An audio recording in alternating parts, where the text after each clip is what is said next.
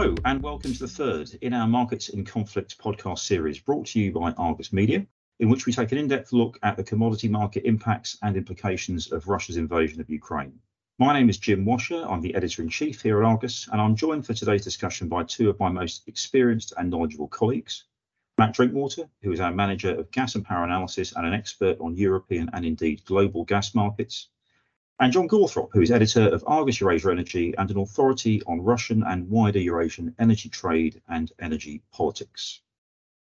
So with our two podcasts so far, we've looked at the broad global economic impact of the war in Ukraine and at the strategic implications of the conflict for China.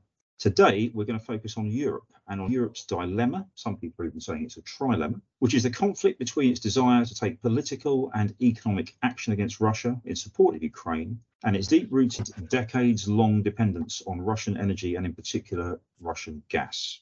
Now, Europe wants to hit Russia where it hurts, which means cutting off revenues from oil and gas exports, but it can't do this without hurting its own economies and the living standards of its own citizens, who will have to pay more for energy, for transport, even for food, and who will have to adapt to anxieties over energy access that are all too familiar to people in other parts of the world. Europe has been trying to adapt, trying to find ways to access other energy sources, but it is difficult to make major, meaningful changes quickly, and it's continued paying billions to Moscow in particular for Russian gas. So how does this dilemma get resolved? Let's bring in the experts. And John, I'd like to start with you. I've sketched out some of the basic challenges. How well do you think Europe has handled this crisis so far? Well, I think the political response has been pretty robust and, broadly speaking, fairly united.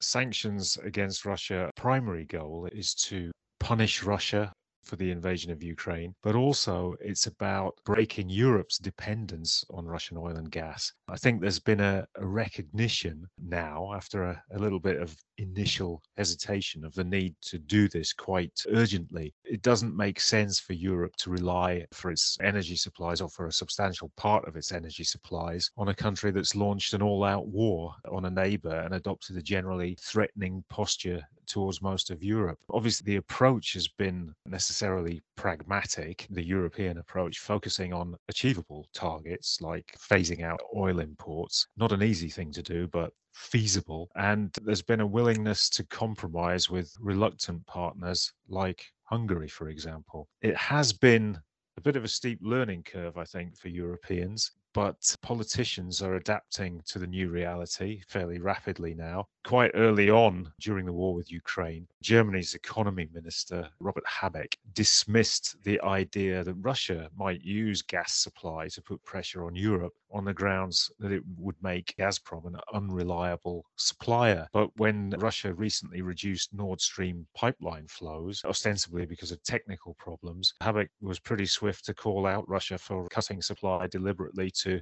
disrupt the market and push up prices. Matt? It's been, I think, as you say, quite interesting watching the progression of European thinking, as a lot of these kind of sacred cows of the energy markets, the old adage that Gazprom would always be a reliable supplier, has gone out of the window. And there's been this huge change in European attitudes towards the energy relationship. But there's one issue that I think that the EU has managed to stumble into by broadcasting the fact that as a result of Russia's invasion of Ukraine, Europe is now looking to reduce its reliance on Russian gas to these very aspirational targets to cut Russian imports by 2/3 this year and to phase out Russian imports entirely by 2027. And of course, this is something that is by definition inimical to Russian interests. And so there's a certain perhaps naivety that announcing these plans wouldn't elicit some kind of response from Russia. We can argue about whether Russia's weaponization of gas started with the reduction in Nord Stream flows, or with the demand for ruble payments, or with its failure to fill European storage facilities it controls in Europe last summer, which left the supply-demand balance in Europe very tight heading into last winter. But this kind of rhetoric from Europe has, I think, contributed to escalate the situation. Okay, you've touched on this both a little bit here, but let's look at this in a bit more depth, which is what are the challenges now for the EU for its plans for coping without Russian oil and gas? And particular two things. Just how does this affect these very sort of serious and ambitious plans it's got for reducing emissions? And where do we think gas and LNG are going to fit into this? Matt, do you want to address that one first? One of the things to bear in mind is, of course, there's a huge amount of European industry, particularly in Germany, that has been very dependent on this reliable and cheap supply of Russian gas. And switching away from that is going to cost a lot of money. It's going to require a lot of investment, and it requires securing supplies from elsewhere to fill in the gap. And that's one of the big headaches that European buyers have had in trying to negotiate additional supply, is squaring that with Europe's decarbonisation targets by 2030. So if you're in the position of a German gas supplier and you're looking at trying to sign up to supply from one of the suppliers that's been touted as Gawthrop, Gawthrop's interest is in signing long-term contracts that may well last beyond the time that you think that we're going to be consuming gas in Europe. So that's a big headache, because that's a big commitment and it's a big liability that the buyer may not be able to fulfill over the entire duration of the long-term contract. So initially, a lot of these importers have been looking to the US. The contract structure there is different because you pick up the cargoes free on board at the liquefaction facility. So if you want to bring them to Europe, you can, but if the demand isn't there in Europe, you can sell them elsewhere in the world. And that at least gives people a way to manage that risk. But the Gawthrop model tends to be to sell cargoes delivered. And if you don't need the cargo, then you're in a bit of a bind, which is why we think that we've not seen a lot of progress in those kinds of discussions with Gawthrop in particular. But it's a big headache for anyone who's trying to fill in for this loss of Russian supply. And of course, all of this investment in new infrastructure, we also have to balance that with the decarbonisation agenda. And so there's a lot of talk about making sure that all of this infrastructure is going to be hydrogen ready, so that we can neatly transition from natural gas into hopefully renewably generated hydrogen, or so-called green hydrogen. But there's a lot of doubts, particularly amongst green parties in Europe, that that's actually what will happen. And they're concerned that this will just result in more fossil gas lock-in. So at the same time that we're trying to extricate ourselves from one relationship, we're having to navigate trying to get into these new relationships. And it's very awkward trying to navigate through all of these competing policy objectives. I think the picture on the oil side of things is probably a little more straightforward, in that there is supply available. The question is, how is everything going to balance out? The oil embargo announced by the EU hasn't really kicked in yet. An awful lot of Russian crude and products is still flowing into Europe, and crude supply is supposed to end by the end of this year, apart from those countries that have exemptions, and products in the early part of next year. It remains to be seen quite how global flows will rebalance, but I think we'll see obviously a lot more Russian crude, Russian products perhaps too, heading east than has been happening in the past, and there'll be a readjustment of global flows. At the same time, we do have countries in Central Europe that are heavily dependent on Russian oil supplied through the Druzhba pipeline system. These have managed to secure exemptions from the EU embargo, so Hungary, Czech Republic, and Slovakia. On the other hand, we see that there are countries in that part of the world that were once equally dependent on Russian oil, that have shown that it is possible to diversify. So Poland, for example, I think has led the way there. The share of Urals in the throughputs of the country's biggest refiner is now about 50%, down from 70% in 2020. So they've moved away from predominantly taking Russian crude by pipeline to now having quite a wide slate of seaborne crude alternatives. So they take oil from the Middle East, from the US, from the North Sea. So they've shown, in a sense, that it can be done. It's been easier for Poland, which has ready access to seaborne imports, or more ready access than some of the Central European countries. But even landlocked countries like Hungary, Slovakia, Czech Republic, they do have access to seaborne crude through third countries. When it comes to products, the main problem facing Europe is diesel. Russia accounts for about 50% of Europe's diesel imports, and it needs those imports because its own refineries can't produce enough diesel to meet demand, because they failed to keep up with the shift away from gasoline towards diesel use in passenger cars that started in the 90s. Also, refinery closures have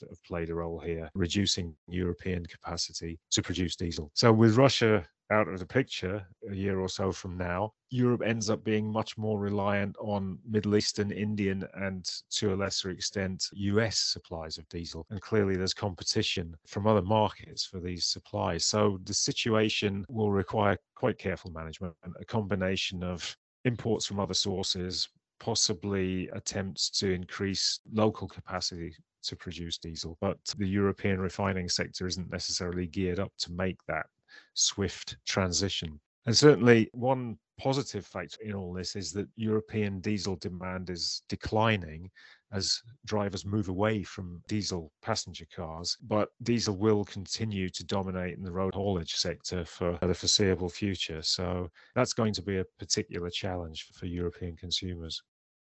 You mentioned exemptions in there, John, and that's kind of leads me on to the next thing I wanted to ask about, which is the politics of all this, which is far from straightforward in Europe. You have to have consensus on some of this action. You've got sort of countries like Hungary that have been difficult. One can argue about the reasons for this, but that has created a complication for EU policy making. There's a whole question of how this plays out amongst voters, the sort of consumer level dealing with higher energy prices. What's your assessment of the political challenges for the EU? Well, securing consensus has been a problem, although in many ways Europe did present quite a united front. The EU presented quite a united front in its determination to use sanctions as a tool against Russia, and also as a means of reducing dependence on Russian supply. The main opponent to measures that were proposed from Brussels and generally supported across the bloc was Hungary. And the opposition of Hungary, I think it was put forward as, we face an insurmountable infrastructure problem. We simply can't stop importing Russian oil. We can't diversify. It's not actually true. This isn't the case. Hungary has relatively easy access to alternative supplies of Russian oil. It can be delivered from the Mediterranean market through Croatia, through the Adria pipeline. It's not to say that they could make a switch to completely turning away from Russian oil overnight. Refineries need to be adapted, pipeline systems need to be tweaked, but essentially the basic infrastructure is there. And Hungarian controlled refineries, Hungarian company MOL also operates the main refinery in Slovakia. They already run non-Russian crude. We've spoken as a company to insiders in the Hungarian industry who've told us that the government has erected, if you like, artificial obstacles here. They've overplayed the extent to which it's difficult for Hungary to change. And this is for economic reasons. They don't want to forego cheap Russian oil. Urals is very cheap at the moment. Hungarian oil company MOL has been enjoying record margins this year, or at least over the past few months. And there's a political angle as well. The Hungarian Prime Minister, Viktor Orban, is almost unique among European leaders in apparently having a desire to maintain cordial relations with Putin. But I think overall, Europe is probably much more united now than it was before the invasion of Ukraine in its approach to Russia. Before the war, you had Poland and the Baltic states consistently arguing for many years about the need to scale back dependence on Russian energy, Russian gas in particular, while countries like Germany, Italy, Austria, and Hungary, for that matter, argued or insisted that gas, particularly when it came to the Nord Stream 2 pipeline, should be kept strictly separate from politics. And in this, they were actually at odds with the EU, with Brussels, which had warned pretty consistently over the years of the dangers of overdependence on Russian gas, and had done its best to block Nord Stream 2. In fact, the EU also played quite a big role in promoting the idea of opening up a new supply corridor from the Caspian region, something which is now operational and allowing Azeri gas to flow to southern Europe. Of course, now Nord Stream 2 is dead in the water, and no one, with the possible exception of Hungary, sees Russian energy supply as something to be treated in isolation from Russia's wider actions. So I think, we've seen a sort of, as I think we've alluded to already, an evolution towards a kind of unity on the European side. You raised some interesting points there, John, about some lessons that can be learned. We'll come to that in a second, but there's one other question I want to ask first, which is the EU doing enough on the demand side here? It's a common criticism when we're looking at energy policy making globally, in fact. But is it doing enough to deal with what could happen with demand, with the need to maybe introduce measures that will have some effect on energy saving? The IEA suggested some sort of return to some of the things we saw in the 1970s. I just wonder, maybe Matt, you've got some thoughts on this. Do you think Brussels is doing enough here? The EU included energy saving as part of its very ambitious plan to try and cut Russian gas imports this year. But part of the problem that Brussels has is that this realm of policy, it's really the responsibility of member states to implement. And all that the EU can do is provide a framework or try and to inspire greater movement on the national level. And we aren't seeing a huge amount of action or of, in particular, communication from the national government about the need to conserve energy. Now, that may be because some governments think that prices are already having an effect, which they are. We're seeing reduced gas demand from large industrial consumers, particularly where they're parts of groups that have manufacturing capacity in lower price parts of the world, so the US.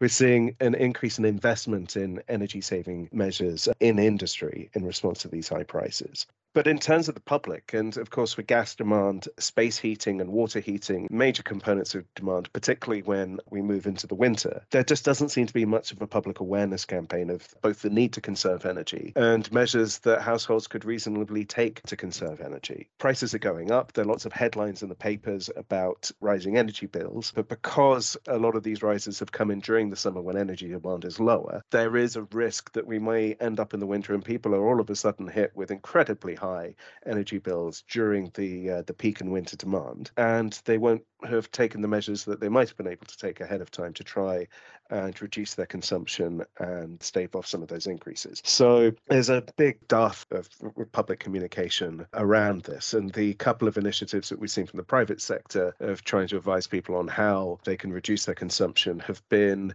some of them have been quite ill-judged, and sending socks to people as a way to stay warm didn't go down very well. And of course, there's a lot of public skepticism about energy companies and that they can see the high bills and they assume that they're making high profits, although a lot of the companies in the middle, the utilities in the midstream, are being very squeezed by the fact that they're paying very high prices for energy in the wholesale markets.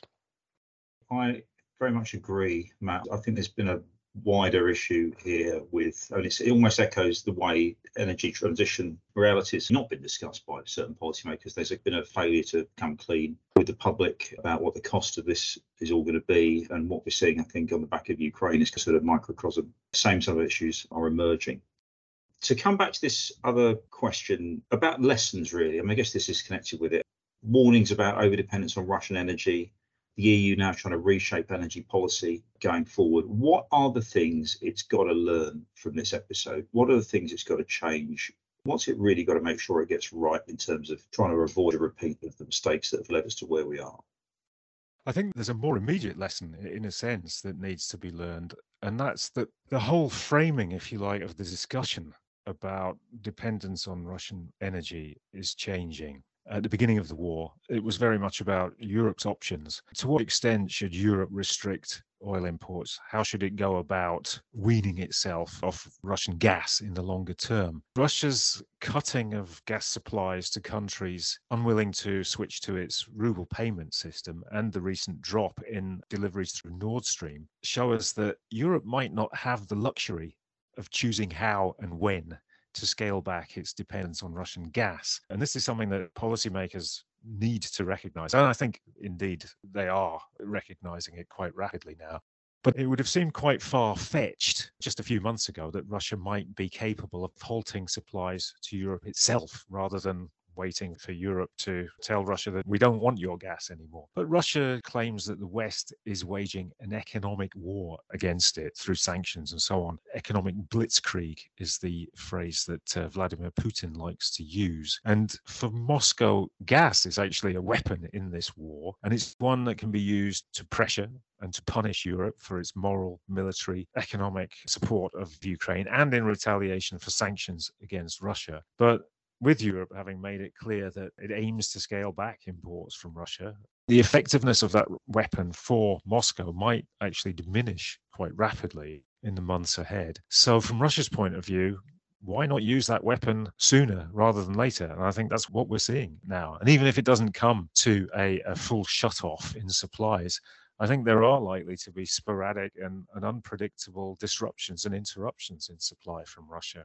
And these will be, whatever claim might be made for the reason behind them, they will be part of this conflict. The next lesson, perhaps, or another lesson, is that having embarked on the path that it's chosen, Europe shouldn't waver, no matter what the outcome of the war is. Calling that outcome is impossible. The war could last for years. Russia might win, even if that victory falls short of its initial goals and is limited to annexation of areas in eastern and southern Ukraine. But either way, there's a risk of the situation that now exists in Ukraine becoming normalized to a degree. And then it might be the case that some European countries start to argue that a more pragmatic approach to Russia is needed, given the economic costs of shunning Russian oil and gas.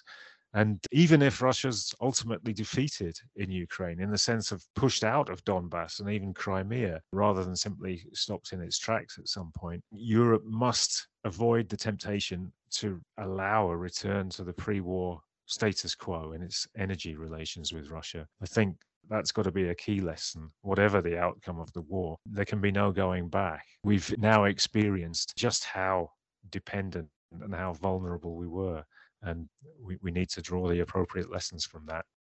And it's also worth, I think, considering that as Europe tries to pivot away from Russian gas, that it's careful not to create new dependencies with countries that may, at the moment, be more politically powerful, but who knows in the future what the situation may be. I think we've already got a very low-level set of tensions between Spain and Algeria over Morocco. The Algerians decided to stop gas transit through Morocco because of the dispute they're having over the Sahara. And now Spain is offering to make some of its infrastructure available for Morocco to import LNG and to export it by pipeline from Spain to Morocco. And Algeria has made some very bellicose noises about, if there is a molecule of Algerian gas that is sent to Morocco, then they'll have to consider the entire energy relationship with Spain. And Spain's at pains to make clear that there is no Algerian gas involved in this, but it comes at the worst possible time, given that the overall supply situation in Europe. There's, of course, also the question about the relationship with the United States. Now,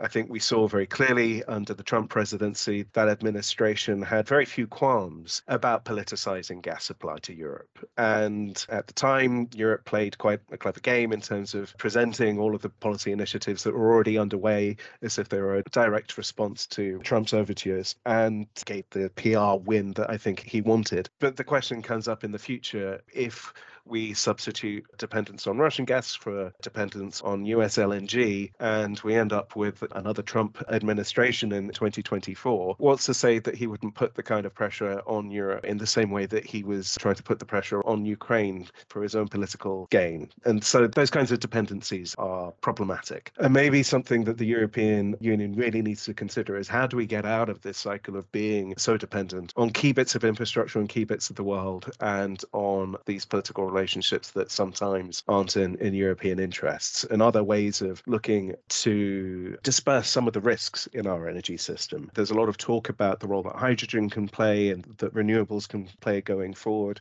Is there a future vision of an energy system where we have much more dispersed generations, so that if you have points of failure, whether for technical reasons or political reasons, it doesn't bring down the whole system in the way that this incredible dependence on a single supplier can do? Yeah, that is a sobering perspective, Matt. I have to say that's going to be the policy challenge of the 21st century for Europe, I rather suspect. To end on a portentous note, we should wrap things up there. Matt, John, thank you very much for being part of the discussion today. Thank you, everyone, for listening. And if you've got comments or questions on the podcast, please do get in touch through the argusmedia.com website.